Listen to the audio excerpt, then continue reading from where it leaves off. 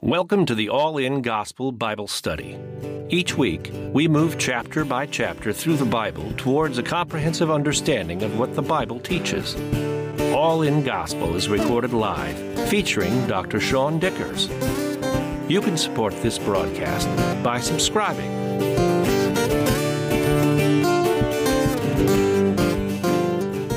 Luke chapter 4, part 2 is where we're at today. We'll pick up at verse 16 where we left off last week. And then when we're done today, we'll pick up where we leave off today next week. Context for Luke chapters 1 and 2 were the introduction of John the Baptist and Jesus. They're both born. Chapter 3, Jesus gets baptized. God declares him his son. Luke shows that he's God's son through the genealogy. And Jesus identifies with humanity in baptism. And that's what he's doing. It's not that baptism saves you or cleanses your sins. It is simply a symbol and an image. And Jesus goes through that because he's asking us to do it. So he lives a life that we can follow and that we should follow. He lives a pattern so that we can see what a perfect human life looks like. And baptism's part of that play. It's a commitment to the Lord. Chapter 4, we see him follow into temptation, again, identifying with humanity. But he has a successful spirit-filled ministry that gets him through the temptation and gets him into his ministry.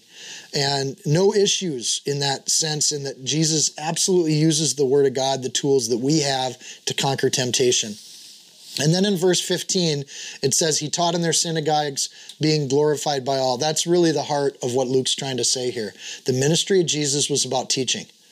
It was primarily about, and I think sometimes we miss that because we see all the highlights in the Gospels, but those highlights were over 3 years of ministry. And so when you see a verse like verse 15, he taught in their synagogues, being glorified by all, you get a sense of what happened for 3 years before the cross, is that he was out going into synagogues, teaching the Bible, showing them that. And today, Jesus is going to pick a fight. Everything's been going great so far. Nobody's been upset with Jesus. He heals people. He's nice to people. He pats people on the head and sends them along to have a good day. But today he's going to pick a fight. And this is where all of the Gospels start to highlight this journey between Jesus' ministry of love and grace and his ministry of this idea of that there is sin and there is judgment and there is consequences coming. And that he's the Messiah. This is really what sets them off. We are in verse 16, and Jesus speaks some truth here. So he came to Nazareth where he had been brought up, his hometown. He's a carpenter in this town, so was his dad. As his custom was, he went into the synagogue on the Sabbath day, and he stood up to read. So Luke makes a point of his custom. In other words, Jesus went to synagogue. It was his custom. It was how he lived. And I don't want to miss this. I want to take note of this. Jesus is God. He doesn't need Sabbath. He didn't need a baptism. He didn't need to go do temptation with Satan. But he does. He does it anyway. There's this model of it. He still keeps the custom of fellowship with other believers on the Sabbath. God Almighty keeps the Sabbath. And I think this is it's an implication that Jesus did this regularly and consistently. It also fulfills the law. The law says to keep the Sabbath. Exodus 20 verse 8, remember the Sabbath day, keep it holy. 6 days you shall labor and do all your work. Frankly, this is an odd thing for a lot of believers. We misunderstand that there's work that we do for ourselves to make money, to earn income, projects around the house. This is not just labor you do for other people. Most people were self-employed when this was written. But it says that there's your work, and then on the Sabbath day, there's God's work. And the difference between those two things is like how we frame our life. So when Jesus keeps this custom to go to the Sabbath, it's to do the work of God's at least one day out of every week. And the work of God is go to the Sabbath, read the Bible, fellowship with other believers, baptize Dan and Sam. I mean, that's the work of what we do on Sundays. It's not that you sit around and lay in a bed all day and look at a ceiling. That was never the Sabbath.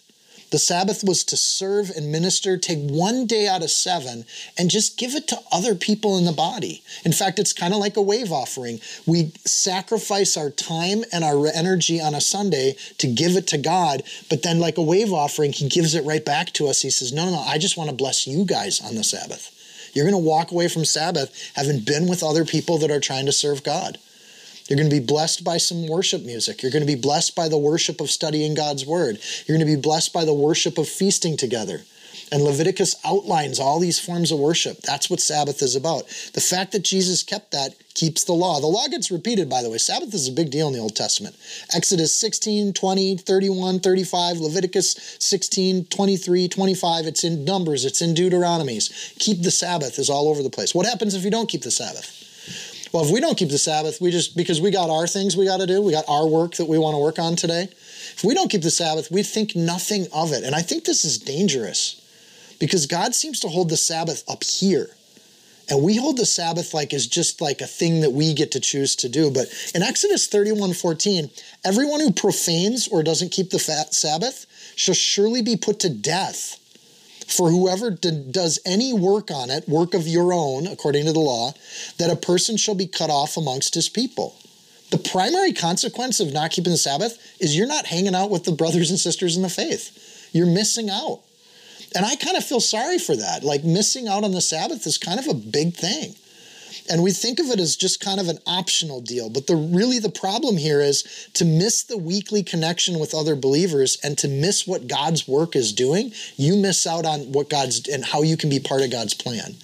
And again, coming from, as I'm a teacher, it sounds like this recruitment thing for Sundays. But honestly, I just talked with a brother today and he's like, I'm going to this other church. And I'm like, God bless you. It's not about which church you go to. It's that you hook in and you connect in with other believers. So Jesus is going to his hometown and he's up teaching the Bible and with his hometown.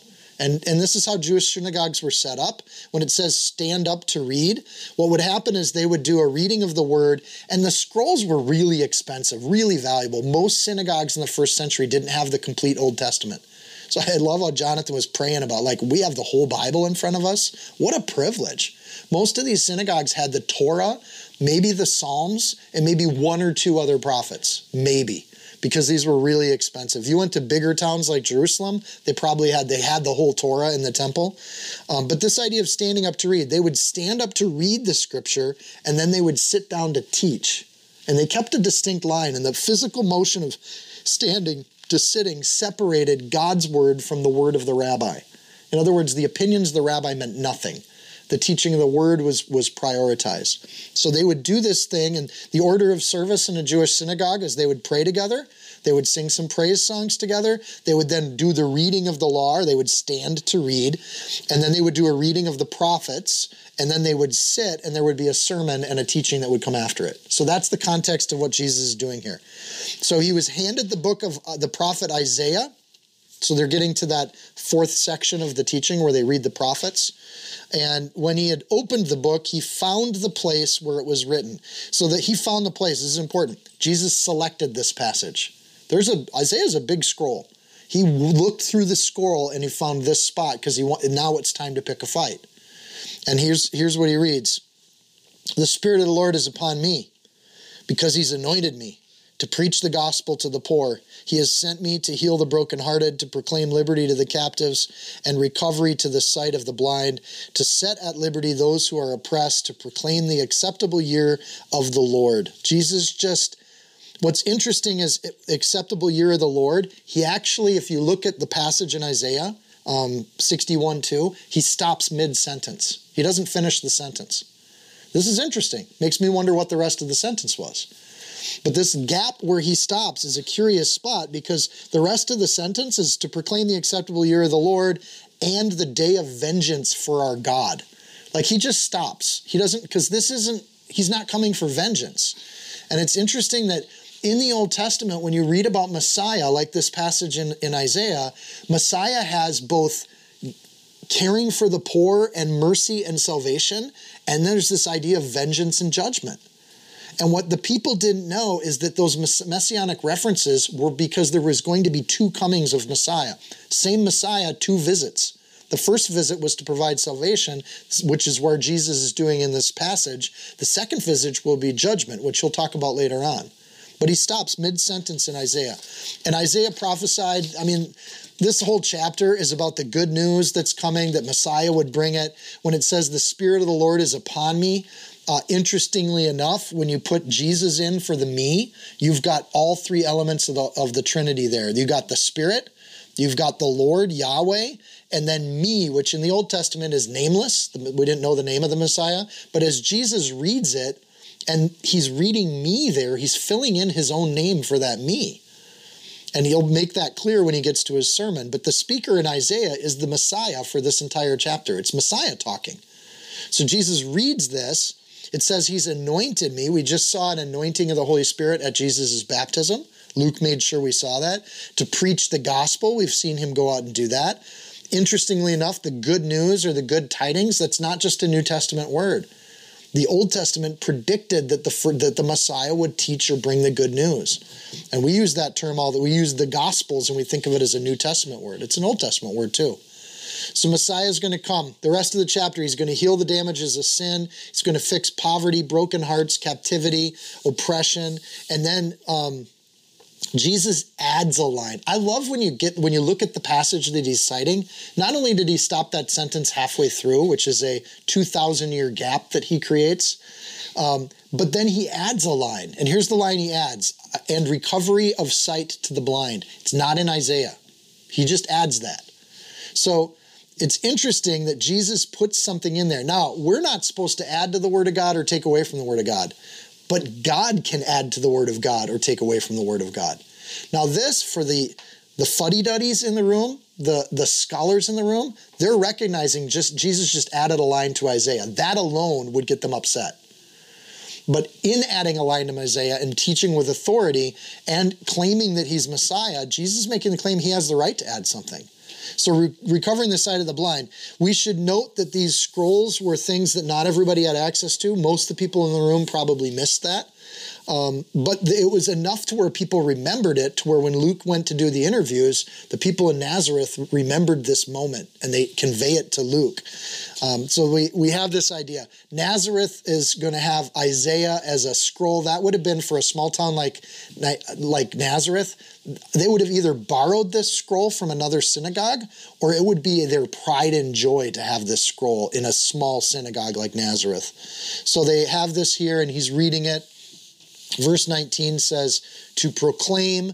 The next line is the vengeance part, and Jesus is clearly making this thing. So I want to go to Isaiah 61. I think it's worth just reading it so you can know the whole reference. It's likely that Jesus went through the chapter or went through this passage.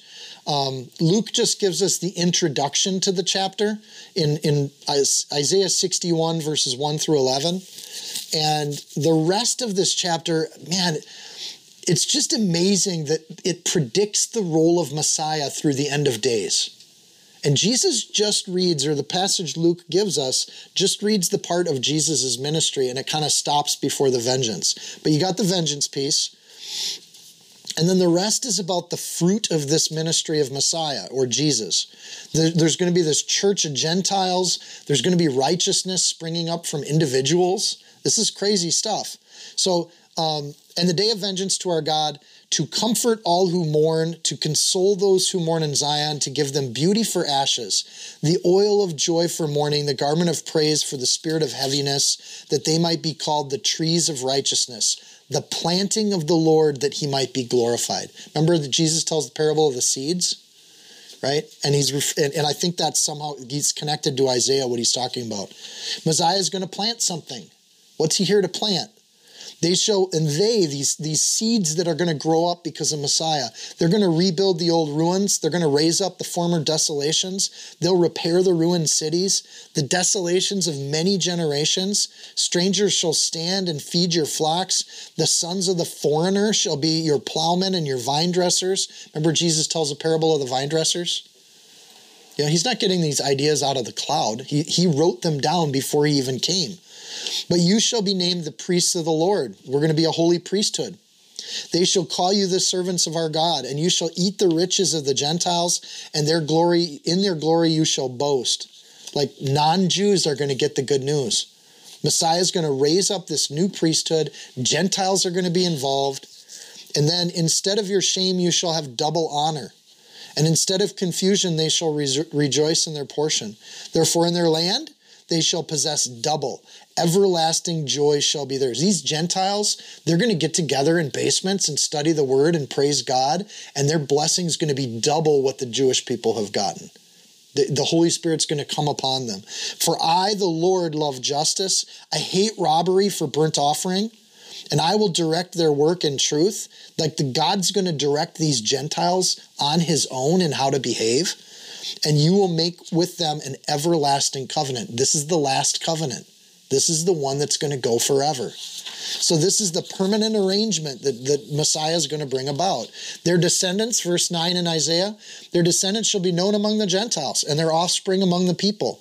And all who see them shall acknowledge them, that they are the posterity of the Lord has blessed. They're going to see these, well, we don't know the name Christian yet. They're going to see these seeds, and people are going to look at them and say, surely God's blessing these people. I will greatly rejoice in the Lord. My soul shall be joyful in my God, for he has clothed me with the garments of salvation. He's covered me with the robe of righteousness. As a bridegroom decks himself with ornaments. Remember Jesus told the parable of the bridegroom?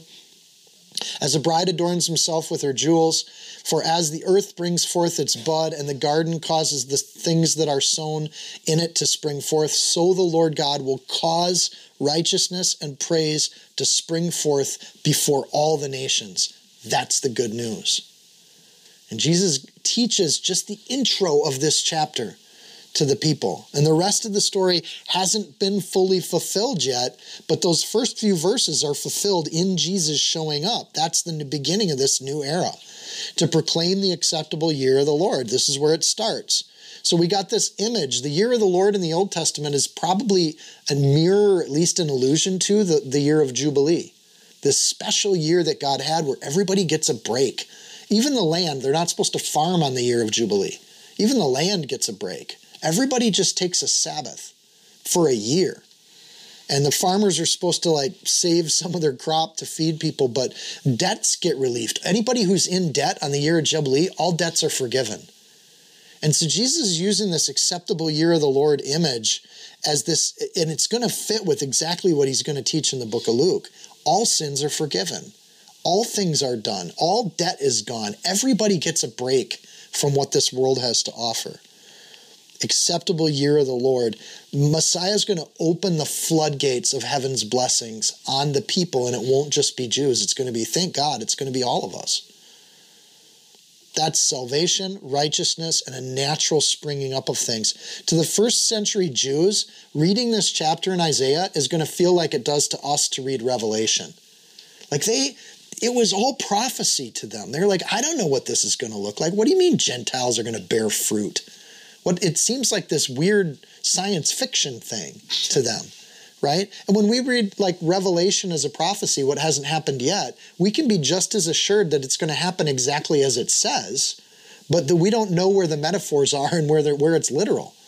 And that's prophecy. And not everything's revealed until it happens, but when it happens, the glory of God gets revealed. Wow, God said everything and we just missed it. And he's reading Isaiah to them, and they're like, oh, he's reading prophecy. And people get excited about prophecy in the church today. We go to prophecy conferences, we dig it so much, right? I want to know what God's saying for tomorrow. And so when he opens up Isaiah, you could probably feel this tension and excitement in the room we're reading Isaiah today, and he's going to teach what that means. How he interprets this passage can be fascinating to people who love the Lord. It's going to be highly offensive to people that don't like what he says. So in verse 20, then he closed the book. You say the book, Sean, you said it was a scroll. Most synagogues had scrolls. This is a really interesting word to throw in here. It's not the word for scroll, it's the word for book. The Greeks were starting to develop a binding system where you'd take those sheets of paper and put them into a form that we currently call a book. So that means Nazareth had a hold of a really new cutting edge thing. They were definitely proud of this book. They probably and definitely couldn't afford this book. So it was probably on loan. Unless Nazareth had some big donor, but what good thing comes from Nazareth, right? These people he closed a book. He actually had one of these brand new things, and he gave it back to the attendant and he sat down. And the eyes of all who were in the synagogue were fixed on him. I love that line. I'm thinking Jesus just waited. He just read, this highly fantastical passage from Isaiah, and then he just sits down. Sitting down doesn't mean he like joined the audience. It means he's sitting in the seat. And in the tabernacle, there was a seat where the teacher would sit. So he's sitting down to teach. Amazing. You'd have people sit down to teach, right? I guess you guys are used to it. I kind of missed the self-awareness there for a second. Matthew 4 notes that he had been out healing and doing ministry at this point. When he does this Nazareth thing, everybody knows he's out healing people. He's been teaching in synagogues, as Luke said. They all know Jesus is something special. There's an excitement here. And now he just read that passage, and he added the line about healing the blind, which he had probably already done, right? Which would be very self-referential. So the order of events here is that they're expecting a sermon. When he sits down, they're expecting for him to talk. And every eye, in the eyes of all who are in the synagogue, were fixed on him. There's silence. What's he going to say? What do you say to that? Like, oh my goodness, what he just read, he's been doing everywhere. He just read the passage of the Messiah, and it actually fits him really, really well. People were already talking, maybe he's the Messiah, but he hasn't said it yet. They're all fixed on him. He sits in his seat. He's ready to go. And then he began to say to them, and I love this, the shortest sermon ever, today this scripture is fulfilled in your hearing. Boom. It just, there had to be power that went with that line, right? Messiah God just announced, I'm that guy. You just heard it. It says he began in verse 21. There's likely a longer sermon that goes with it. Luke just gives us that. I think for a lot of people, that's all they remembered, right? Is he dropped that. And then he just talked for an hour. But that's the thing, like, oh my goodness, today the scripture is fulfilled. Not here's the prophecy and here's what I think it's going to look like. It just happened. You just heard it. And then verse 22, so all bore witness to him. In other words, Luke's citing his source here. He could go to Nazareth. Everybody in Nazareth remembers this moment. They all do. Like, this was big. And they marveled at such gracious words which proceeded out of his mouth. And they said, is this not Joseph's son? So that he began in verse 21 and the gracious words in verse 22. There was a sermon that went with this. And it was a great sermon. And he said, I'm here. And you think back at what he read. I'm here to bring good news to the poor. Guess what Nazareth was? They were broke. This is a lot of poor people.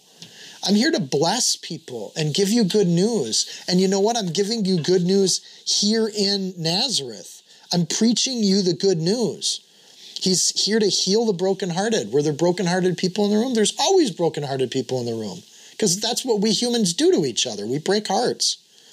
To proclaim liberty to captives. Were there people enslaved to debt in that room? Yeah, because that's what we humans do to each other. There's always enslaved people in the room. And then I want to give sight to the blind. I want to help you see things you haven't seen before. Were there blind people in the room? Yeah, there's always blind people in the room. It's what we humans do. So they're fixed on him. They understand it. And then they are going, isn't this Joseph's son? How can this be Messiah? We know this guy. I think this is amazing that Jesus was so common that he was sitting in the room with you and you're like, that's the carpenter of the town. It's Joseph's son. And there's nothing special about him when you meet him. People often don't get this when they're new believers. They're like, I just want something different in my life, and you guys all have it. And then they show up and they come to a Bible study and sing some songs and they're like, there's nothing special here. It's so normal. There's nothing amazing here. There's no lightning bolts coming out of ears. There's no little sparkles that happen. Nobody has a halo in the room. How can this possibly be a work of God? And you're like, man, you got to just judge it by the fruits. Here's people that love each other and they're happy. That's it. What more do you want? You got a world that brings strife, anxiety, enslavement, blindness, and nastiness, and corruption and filth. And then you got decent, good people that sing songs together and baptize in their neighbors' swimming pools. Like, this is like, choose. Make a choice between those kingdoms. There's a kingdom of God and there's a kingdom of slavery. So, hey, backwater Nazareth, you just became part of the Messiah story. You just got elevated to the word of God that we're reading now 2,000 years later. If it wasn't for the Bible, nobody would in this room would even have heard of Nazareth. We wouldn't even know the word. But Jesus elevates them and gives them this honor. God loves you. God's blessed you. And these words come out of his mouth that just feed them this joy, but they can't get past his normalcy. They're expecting Alexander the Great. They're expecting the Caesar with purple robes. And they see this carpenter's son. How can that possibly be a thing of God? And this is the answer we've gotten for 2,000 years. God uses the things of this world that are lowly to do his work. He doesn't need the glory of humanity. He doesn't need titles. He doesn't need attention. He doesn't need fancy clothing. He'll use anybody in this room to do his work if you have a heart that wants to serve. Period. Nothing fancy about it. Nothing glorious about it. Jesus is just too darn normal for some people. And I think Christianity is the same today. Christianity and the practice of Christianity is just too darn normal for some people. So they want the party. They want the strobe lights. They want the dance club with little bubbles floating in the air. They want pageantry. And the Egyptians wanted pageantry. And the Romans want pageantry. That's pagan worship. God simply we come to in the simplicity and humility and the humanity of it all, and we give our hearts to God. Nothing fancy, no pageantry. Verse 23, he says to them, you will surely say this proverb to me, physician, heal yourself. Whatever we have done in Capernaum, do also here in your country. They've heard about all these miracles Jesus does. Jesus comes to Nazareth and gives them the greatest gift. They're the ones that get the announcement of Messiah. But what they want is miracles. They want healings. They want stuff. Because that's what humans do to each other. We just demand of each other all the time. More of this, more of that. Help me with this, do that. They want Jesus to prove it, even though he had just told them and they just heard it. So do also here. Do the things that we hear you doing in other places. There's a presumption in this question. The Nazarenes, they feel like Jesus owes it to them. Like, we demand that you do miracles here. This is almost like Satan's temptation, right? Satan said, hey, feed yourself. If you're the Son of God, then do this miracle in front of me. It's interesting. I think we're going to walk through these stories and we're going to see each of Satan's temptations redone through humanity. And then what they're doing is, if you're really the Messiah, then do also here what you've done in Capernaum. Show us. And Jesus, I'm sure there's just this sigh from God because he's like, oh, humans, you're the same as Satan. Feed yourself, make this happen. But then in verse 24, this is really gracious. Then he says, assuredly I say to you, no prophet is accepted in their own country. I'm not going to be accepted by you guys. How sad is that, right? There's Messiah. They don't even get the blessing that's right in front of them.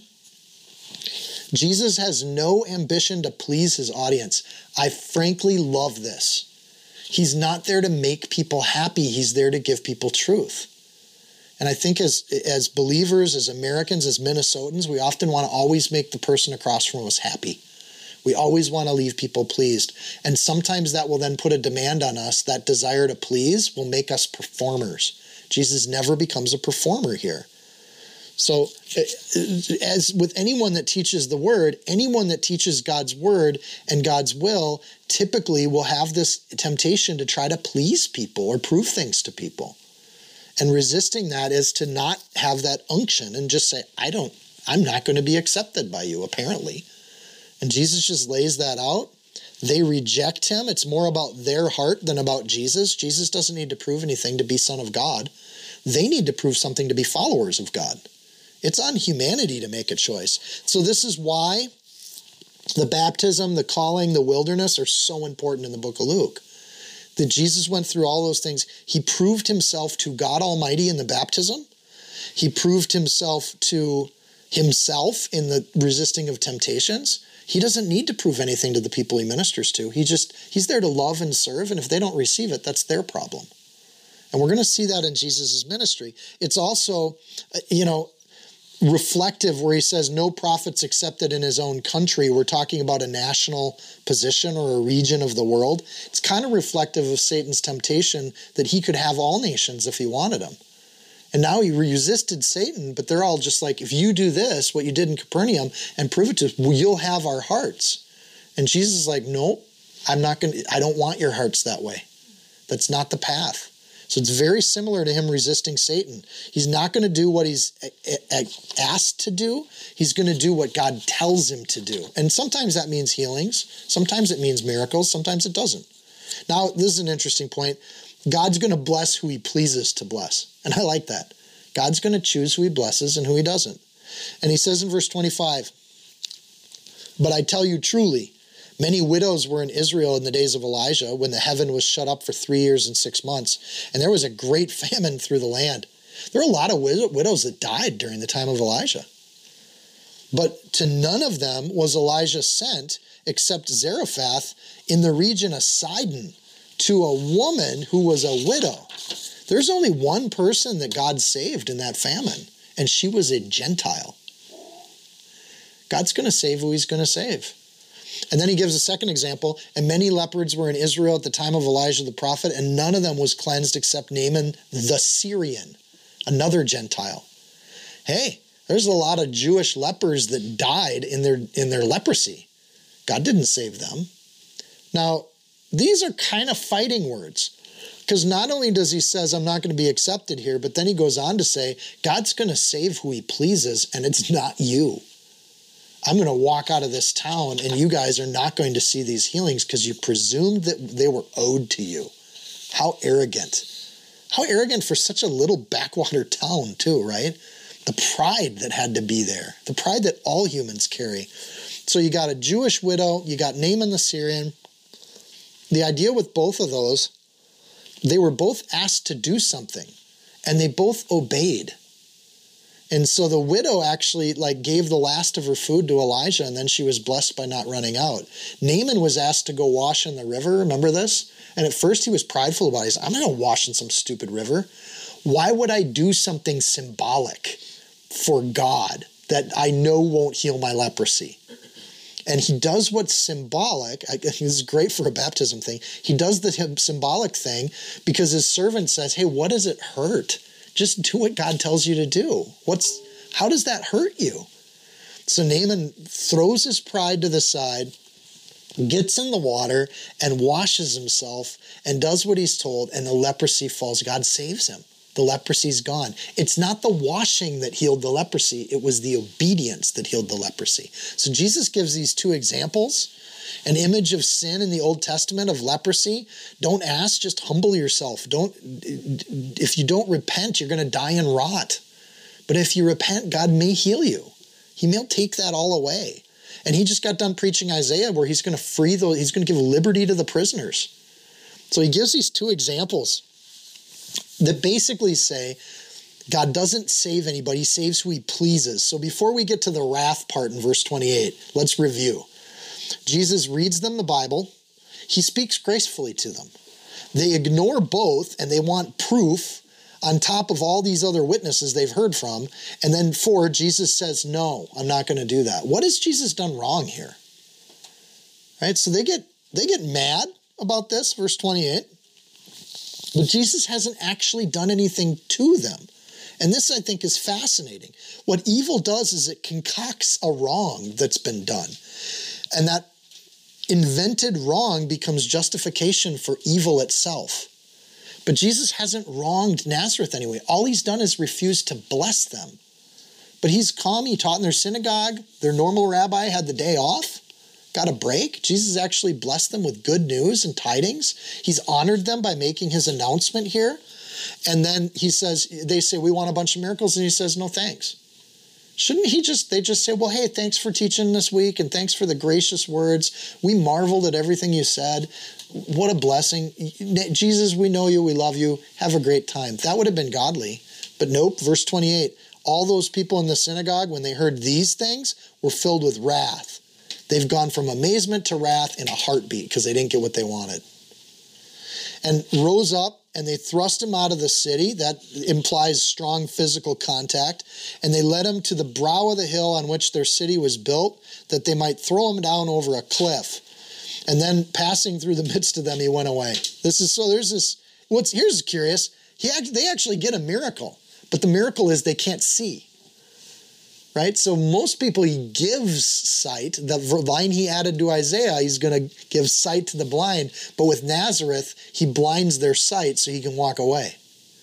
So maybe he knew this was coming when he started teaching. Maybe he put the blindness line in there for that reason. But God's blessed all of you people. God loves all the Gentiles. No, I won't do tricks for you. Let's run them out of town. That's how this goes. One of evil's greatest weapons in my heart is self-importance. Thinking God owes me something that he doesn't owe me.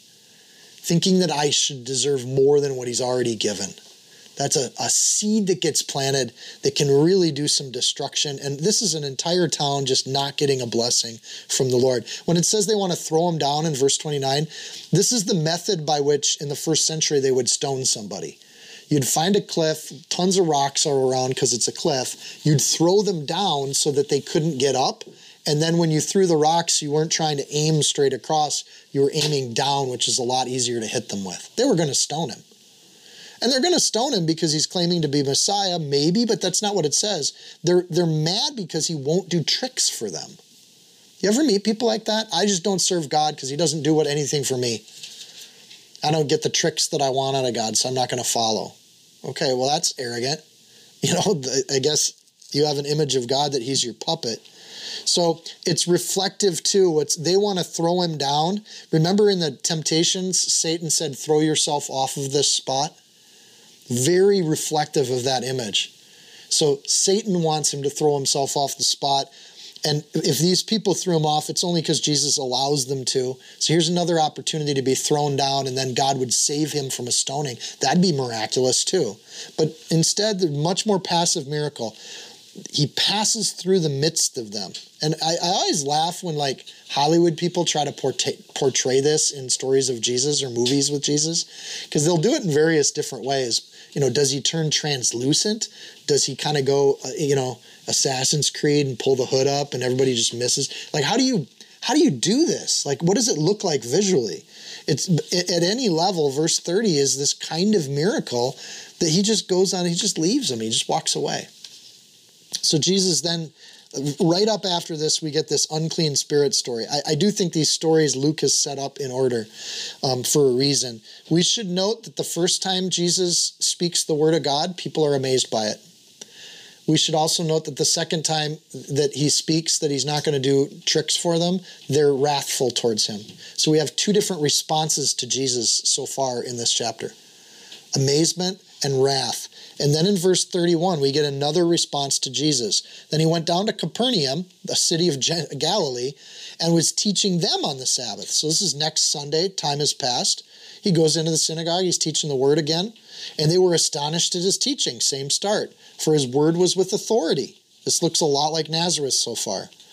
The authority that he has is just this, he's confident with what he's saying. What I think is interesting is when we read the Bible today and God opens our eyes to it, we read the Bible with the Holy Spirit inspired clarity of what it says that they were amazed by because they didn't have the Holy Spirit when they heard the word. It was a lot like when you're 5 and you go to church and the pastor's just doing the Charlie Brown thing. Wah, wah, wah, wah, wah, wah, wah. It all just kind of goes through one ear and out the other. But they're amazed by Jesus because when he teaches it, he knows what it means. And it's not that he's heard Rabbi 72's interpretation and he's conveying that. He's actually speaking from what he reads. So now in the synagogue, there was a man who had a spirit of an unclean demon. And he cried out with a loud voice saying, "Let us alone. What have we to do with you, Jesus of Nazareth? Did you come to destroy us? I know who you are, the Holy One of God." Okay, I read it with a nasty voice, but you could read that with a nice voice too. He gives Jesus all the right titles, right? So the New Testament presents a period where Satan and unclean spirits seem to be there's one in every town almost when you read the Gospels. There's just somebody that disrupts God's work everywhere Jesus goes. And he comes into the synagogue. And the synagogue then, I want to point out, the demon has made their way into the synagogue. There's no magic barriers. We can't do salt on the ground and keep demons out, right? So the demon is actually in the synagogue. What's the demon doing in a synagogue where the word of God's getting read every week? Why is a demon even there? And I would argue this. They're there to disrupt, distract, and annoy people. If demons can do their job, I think demons like this guy simply bug everybody. And they give people an excuse to not do Sabbath. Because I just don't want to deal with so-and-so this week, right? Have you met people like this in the church? They're annoying. And they don't grow and they don't change and there's no humility. They're often the person that corners you in the back with some whacked out theory and they won't let you get away from them, right? I want to point out that the spirit is unclean. I would say unclean in this context is still referring to the laws of Leviticus. There was to be clean and there was to be unclean, and it was ceremonial uncleanness. So they weren't following the word. They're coming to Sabbath and they haven't done their 7 days. They haven't taken their time away. They haven't washed appropriately. So they're coming to the wedding and they're not wearing the wedding garb. And they're not clean in that sense. And that spirit of evil can't submit to God in the little things, but they're happy to come to service and disrupt the big things. They're happy to. But their life isn't marked by a life of cleanliness or following God's law. And then they cry out. Here's another indication of an evil spirit. They cry out with a loud voice. There's the word cry out there is from the throat. It means literally, it's not coming from the heart. It's coming from the throat. And there's this yelling that comes out. And people will interpret that as like funny voices. I think it's just that they're not thinking and they don't have a heart behind it. They're just making noise. And they just speak. And there's nothing productive there. It's reactive, emotive, unharnessed language. And then it conditions it with a loud voice. Literally in the Greek, that's megaphone. Loud voice, megaphone in the Greek. Evil loves attention. They love to be on display and they love people to pay attention to them. They love to make a scene. And I honestly think that a lot of us, when we first became believers, we first started coming to church, like there's this puffed up kind of attitude where I want to make sure everybody pays attention to me. I want everybody to see me. I want everybody to know that I'm here. And that loud voice is not like ceremonially clean for church, but it's something we as believers have grace with because we've all been there. We've all been like that at some point. But that gracefulness of just making a scene, yelling without reason, making sure everybody's here. At this point, we have a demonic presence, and what comes out of their mouth, even though it could be interpreted as like accurate, it's the tone it's the loud voice, it's the uncleanness. It's just this, Satan knows the truth, but they just come at it with such a pride. So verse 33, it's a man. Verse 34, let us alone. It's interesting that a singular demon-possessed man presumes that he speaks for everybody. I've seen this so many times. When loud, annoying people want to get attention, they claim they speak for the group. We all think this. And this is how Satan, these are the tools of a demonically possessed person. We believe this. And then you as a person teaching, Jesus has to react to that. Well, I don't know if you represent everyone in the room. Let's start with that. You're a singular person saying that you do this. Another way to read let us alone is that we're talking about the man speaking in concert with the demon. That would be two, which is plural. So you could read it that way too. Either way, this is weird. A single man uses the plural, right? I've heard politicians do this, right? We think this and we think that. And even self-referential, calling themselves in the plural. That's a really interesting trait. Most people don't have that instinct, but I just heard it last night as I was listening to politicians. We are of the opinion that we would do this. Who's the we we're talking about here? Listen for that. We to do with you. What do we have to do with you? Jesus has followers at this point. In verse 32, he even has disciples. Evil isolates, right? We are all against you, individual. But Jesus is the one that has followers and people amazed with what he's teaching. Like the general tone of the room is, wow, this is really good Bible teaching. So where are these people that are so amazed with Jesus? Why don't they stand up to this guy? And I think that's because this is the effect of evil. And I'm guessing there was this presence in almost every synagogue that Jesus went into. He had to deal with this person that thought they spoke for everybody. They didn't put in the work. There wasn't fruit. They were ceremonially unclean. And they're loud and they're annoying and they all have megaphones. And Jesus just has to shut them all up. Jesus of Nazareth, I don't think he's using that phrase in a complimentary way. What happened to Nazareth? He got ran out of town. And the demon's trying to think, I want you run out of Capernaum too. You're that same Jesus that they ran out of town in Nazareth. Did you come to destroy us? Honestly, the work of grace and healing is now being shouted down as destructive. You ever heard people call good evil and evil good? Like, we just want to love people, invite people, hang out with people, have barbecue with people. Oh no, you guys are haters of men, is what the Romans told the Christians. Right? I saw a billboard on a street that said, God's love is hate. Right? And it's these little protest things. People go out and do it.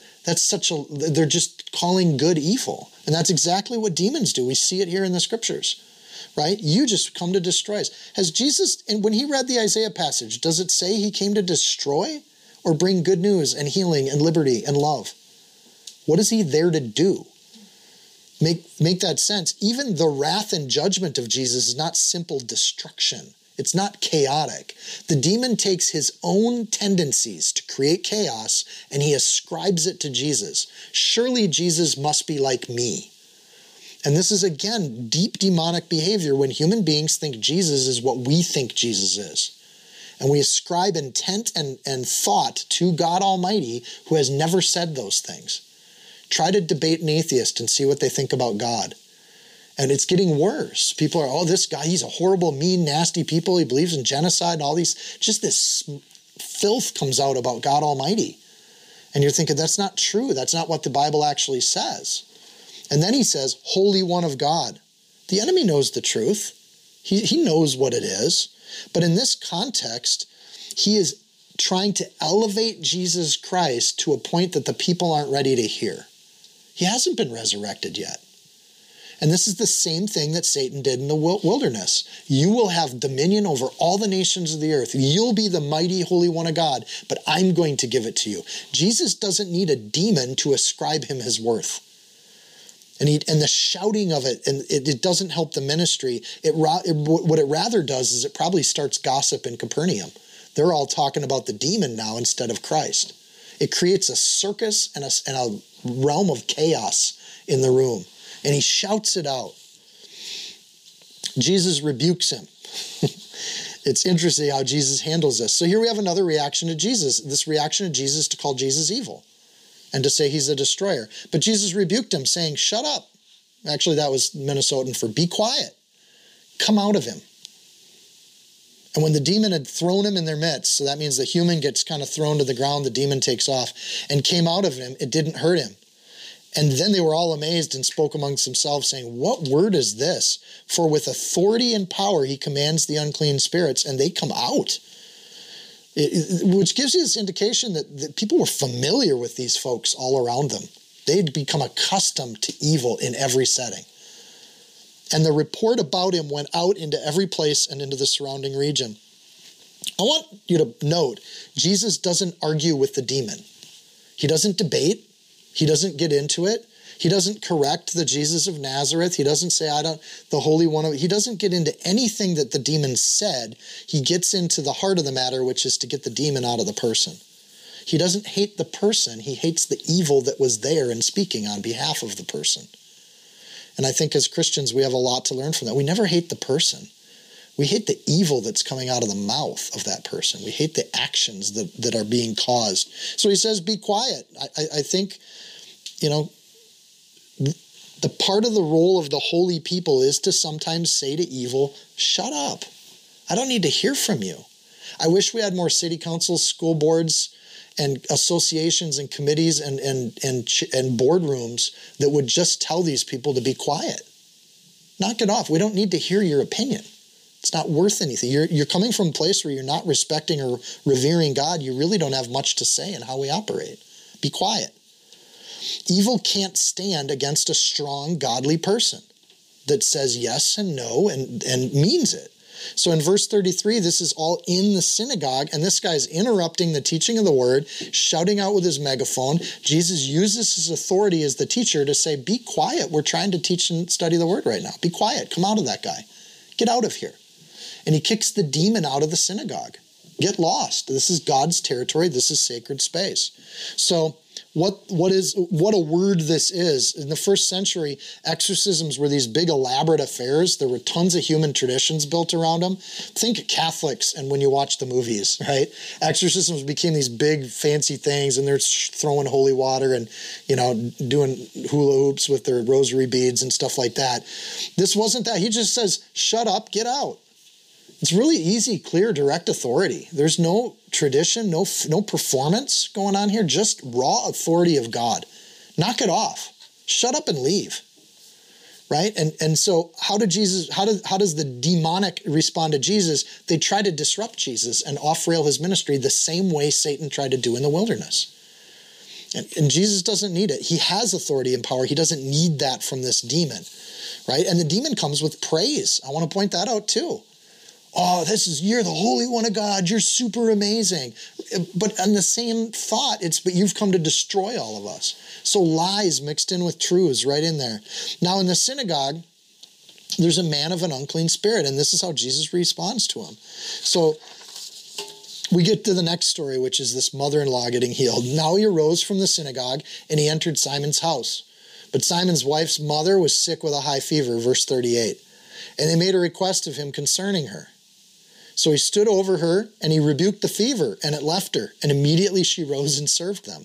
So Luke turns to the private now. It has been in the synagogue, but now we're in a private home. And Jesus has just lived with authority in the synagogue, but now he exercises authority in the private home too. One is the torture of loudness. The demonic torture of being homebound and sick is another evil that's on this earth. So how does this evil respond to Jesus? They can't, because they're sick with a high fever. And it's not the person, it's the fever that's the problem. So Luke uses medical terms here. Sick with a high fever would be medical terms that would be above the average speaking Aramaic Greek person in this time. He's a doctor, he's using doctor terms. It's a very specific state, what we would call sick with the flu. He's calling sick with a high fever. It's God's work in this healing too. So Jesus serves on the Sabbath. It is still Sabbath, but they're not in a synagogue. This is a really kind of cool indication. Jesus isn't doing his own work. He's doing the work for Peter's mom here. And it says Simon, I'm sorry. Simon's name gets changed to Peter later because Jesus says, I'm calling you Peter, which means rock. So Simon's wife, just a side note, Peter's married. How the Christian church or community ever got to this idea that people in the ministry shouldn't be married? I mean, clearly there's Paul, there's Elijah, there's Jesus that don't get married. But then there's Peter who is married. Like seemingly, somehow or another, we got to think that the church that Simon Peter helps to found becomes a place where like people in ministry shouldn't be married. That's silly. Simon Peter has a wife. He's a married guy. He's likely going there because Peter is married. You don't go to a single guy's house if you want hospitality. You go to a place where there's two adults helping with hospitality. Honestly, if I were a solo guy, you guys wouldn't have good lunches on a Sunday afternoon. So they're going to Sabbath, and then they're going to Peter's house because Peter has a wife. Not only that, in this era, and we forget this in America too, Simon's wife's mother is living with them. So there's multi-generational living. There wasn't this idea that you get married and you leave your parents. There was an idea that you get married and you take responsibility for your household. But so not only does Peter have a wife, he has his wife's mom, and we all know grandma's cooking is even better, right? So a mother-in-law living in the house, either she's great at taking care of people, or Simon Peter's probably the only guy in the world that wants his mother-in-law living in his house. This shows Simon Peter's likely a guy of great patience. Even if she's a great mother-in-law, you're still dealing with a different family culture in your home. And Peter's got some things going. And he's a fisherman too. This guy works with his hands. He's got Popeye arms because they were doing nets all day. I can't imagine how strong these dudes got.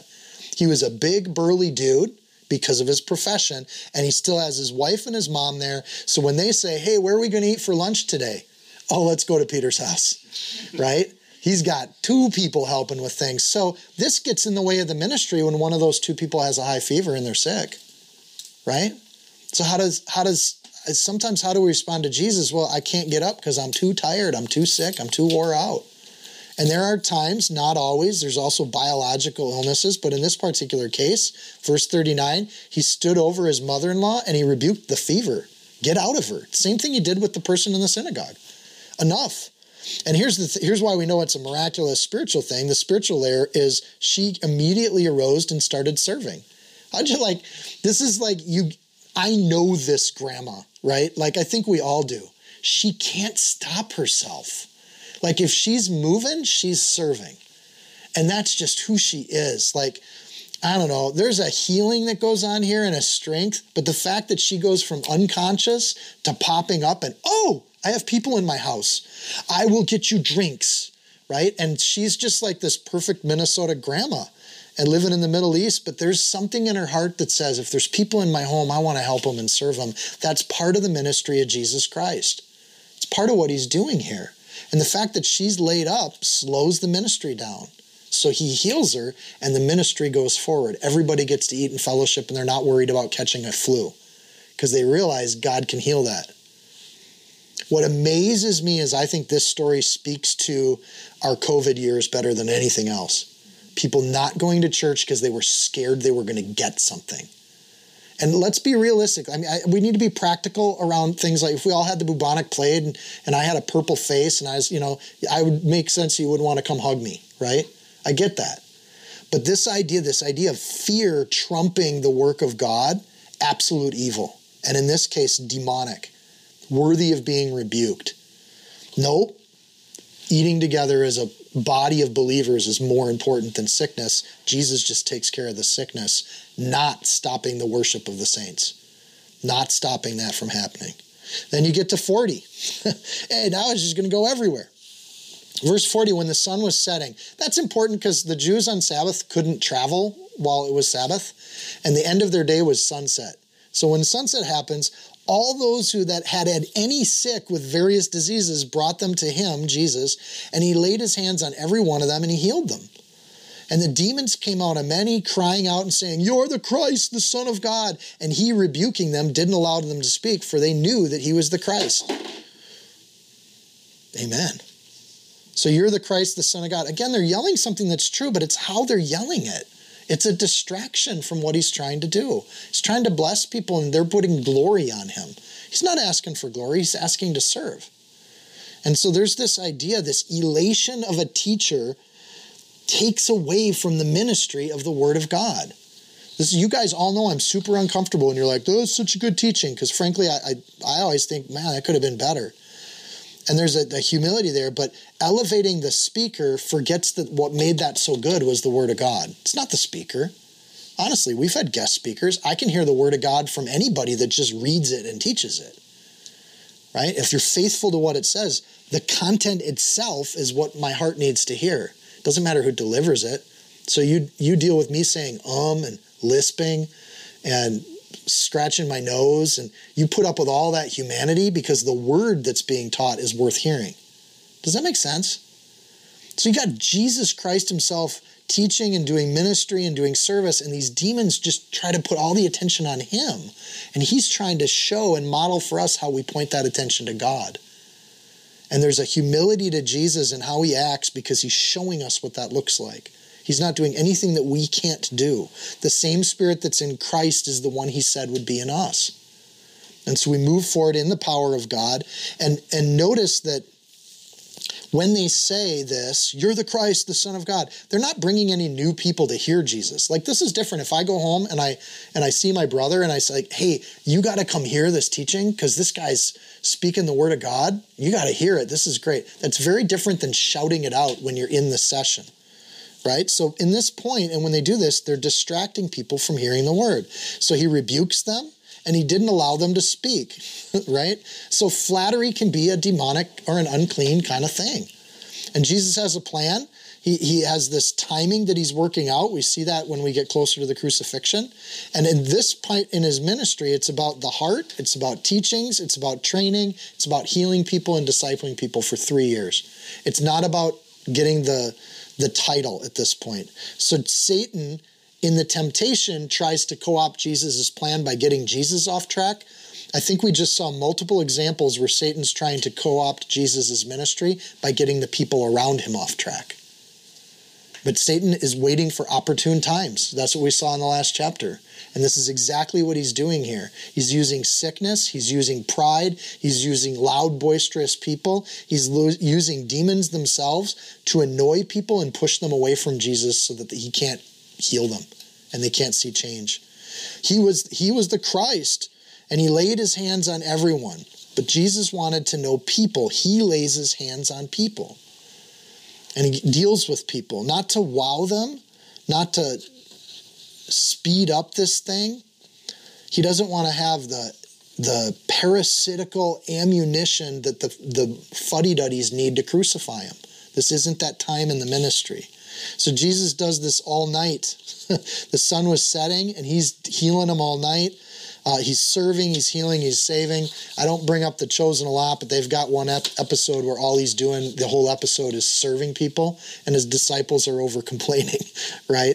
And it's a great image of this, that Jesus didn't come to just get himself glorified. He came to help heal people.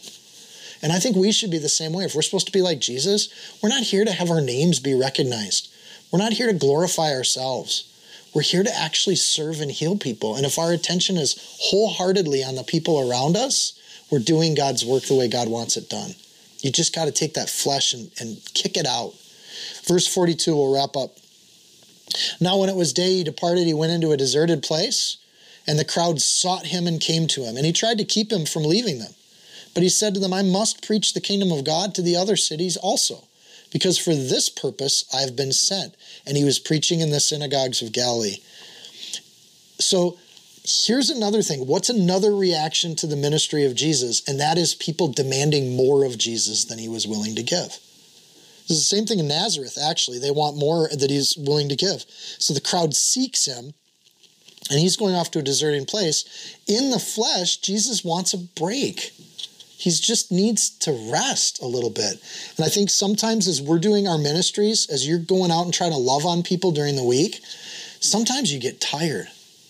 You get exhausted. And then spiritually, the enemy can make us feel guilty because who are you to get tired if you're serving God? And that's how he burns out not just pastors and teachers, that's how he burns out Christians. Saying, I just want to serve. Maybe your ministry's making bracelets for people and handing them out, and you're just exhausted and you're tired of making bracelets.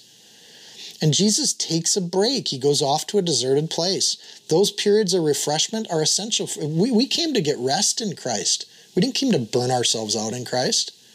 So this idea that the crowd seeks him and wants more, part of it's their appreciation. But really, there's this idea they sought him and came to him and tried to keep him from leaving them. They tried to stop his path. Do you see that? This too, they don't call it demonic, but it's the flesh wanting more from somebody than they're able to give. And Jesus wants to give. He loves them and he cares for them. But it's interesting how famous people will see this all the time. There's no privacy for the famous in America. None. And they'll talk about this. They'll have interviews where I never knew becoming a movie star would mean that my life was over and the movie star life was the only one that could exist because there's no space. So you get some of these people that are like, I'm moving to Oklahoma and I'm getting me a ranch of 500 acres where nobody can come get me. And if you got enough money, you can do that. For normal average people, getting away from ministry is tough to do sometimes. But we got this great passage where this is actually part of how Jesus creates a boundary for himself, right? And I need to go preach over here too. I didn't come just for this town. I came for all of these towns.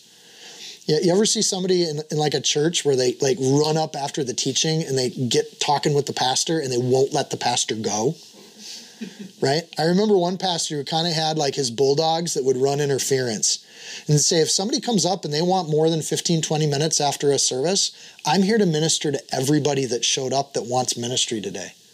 So I can't be dominated by one or two people. That too becomes a distraction from the ministry. It takes people away from what God's called them to do. So these interference people would come up and they'd literally put their body between them and say, hey, I need to talk to the pastor right now. And they'd haul the pastor away. And it was so that the ministry could happen and be spread to multiple people. But people get a little bit of love and they have a hole in their heart and they just want more and more and more and more and more and more and more. And they never end. And we have another story where Jesus has got a ministry, and we've had demons and we've had people that will try to take him off of what God's called him to do. And I love the verse actually just says that. And this is where I kind of get this take on the chapter. I must preach the kingdom of God to the other cities also, because for this purpose I've been sent. God has told Jesus what his purpose is. And in the flesh and in the human flesh, this is all we ever get. God's called us to a thing and we're here to do it. Don't burn yourself out. Don't let other people burn you out on that. Don't let people bring glory and give you titles when you're doing that. Don't be distracted from it. Don't accept people that lie about your intent and what you're doing. You're not there to destroy. You're there to do what God's called you to do. And so you got this whole chapter with different people reacting to Jesus in a different way. All of it started because he said what God told him to say when he read Isaiah. And he said, today this has all been fulfilled in your hearing. That started the fight. And now we've got friction coming from all these directions that Luke has. Really, just this I must preach. And that's exactly what he's been doing. He goes synagogue to synagogue teaching the word. The ministry is teaching, verses 14 and 15. In verses 1 through 13, there's a direct demonic attack, attacking the person in sin. Jesus' response to temptation is to quote the word of God. Do you see that? Then in 16 through 30, there's disbelief and wrath. Nothing new under the sun. Jesus' response to that was to walk away. So quoting the word, walking away. In 31 through 37, he gets interruptions. Jesus rebukes them and kicks them out. That's a third reaction. Then in 38, 39, there's sickness. He rebukes it and kicks it out. Still on the third reaction. Then there's false praise in verses 40, 41. Jesus rebukes it and kicks it out. Okay, so we really got 3 reactions. 5 different stories, 3 reactions. Then you get demanding and dominating people that want more in verses 42, 44. And I like this. Jesus doesn't rebuke that. When people want more Jesus, that's good. So he establishes a boundary, but I want to point out he doesn't rebuke them. He just corrects them. People are like, oh, are you mad at me? No, I'm not mad at you. I'm just setting the boundaries. This is my limit. I know where my limit is.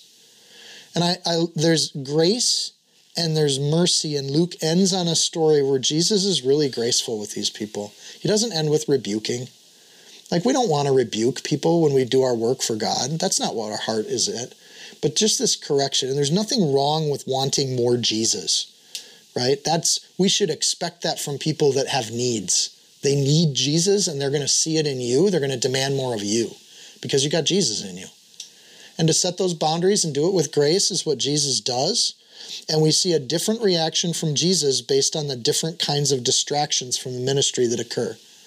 And in this sense, I think people say, well, how do you react to this and that? Jesus, I think, is reacting in the Holy Spirit because we heard in the last chapter he was filled with the Holy Spirit. So in each situation, he's making judgment calls on how to react. He's got tools in his toolbox, quoting the word, walking away, rebuking, gracefully correcting.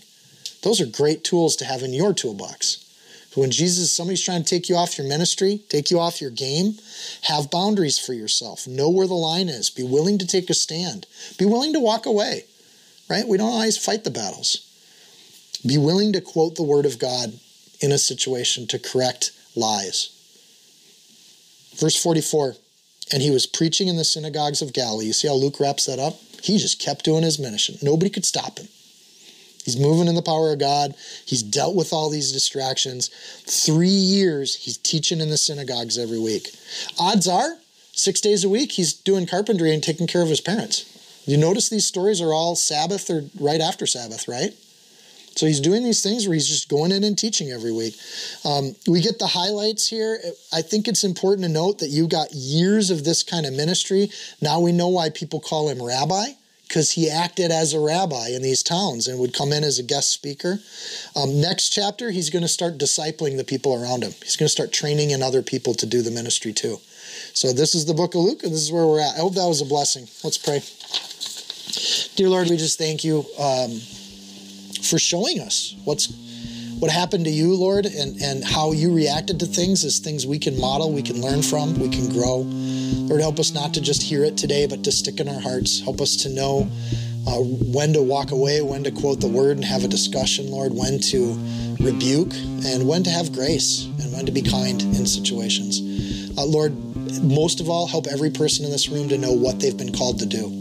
And when you put things on our hearts, Lord, may we not hesitate to do them. May serving in the ministry be something we actively partake in and we do. And it's not just teaching the word. There's so many other parts of what we do as a body.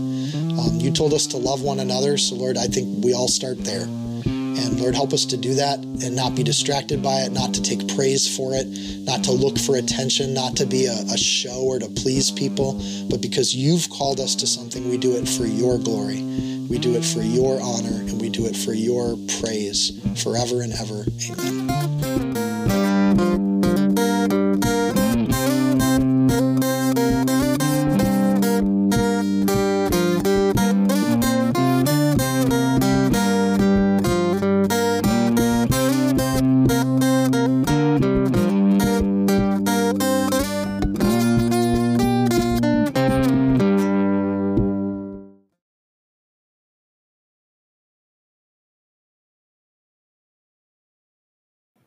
If you found this teaching helpful, insightful, you can support this podcast by sharing it with a friend. Screenshot it, tag it, post it on your social media.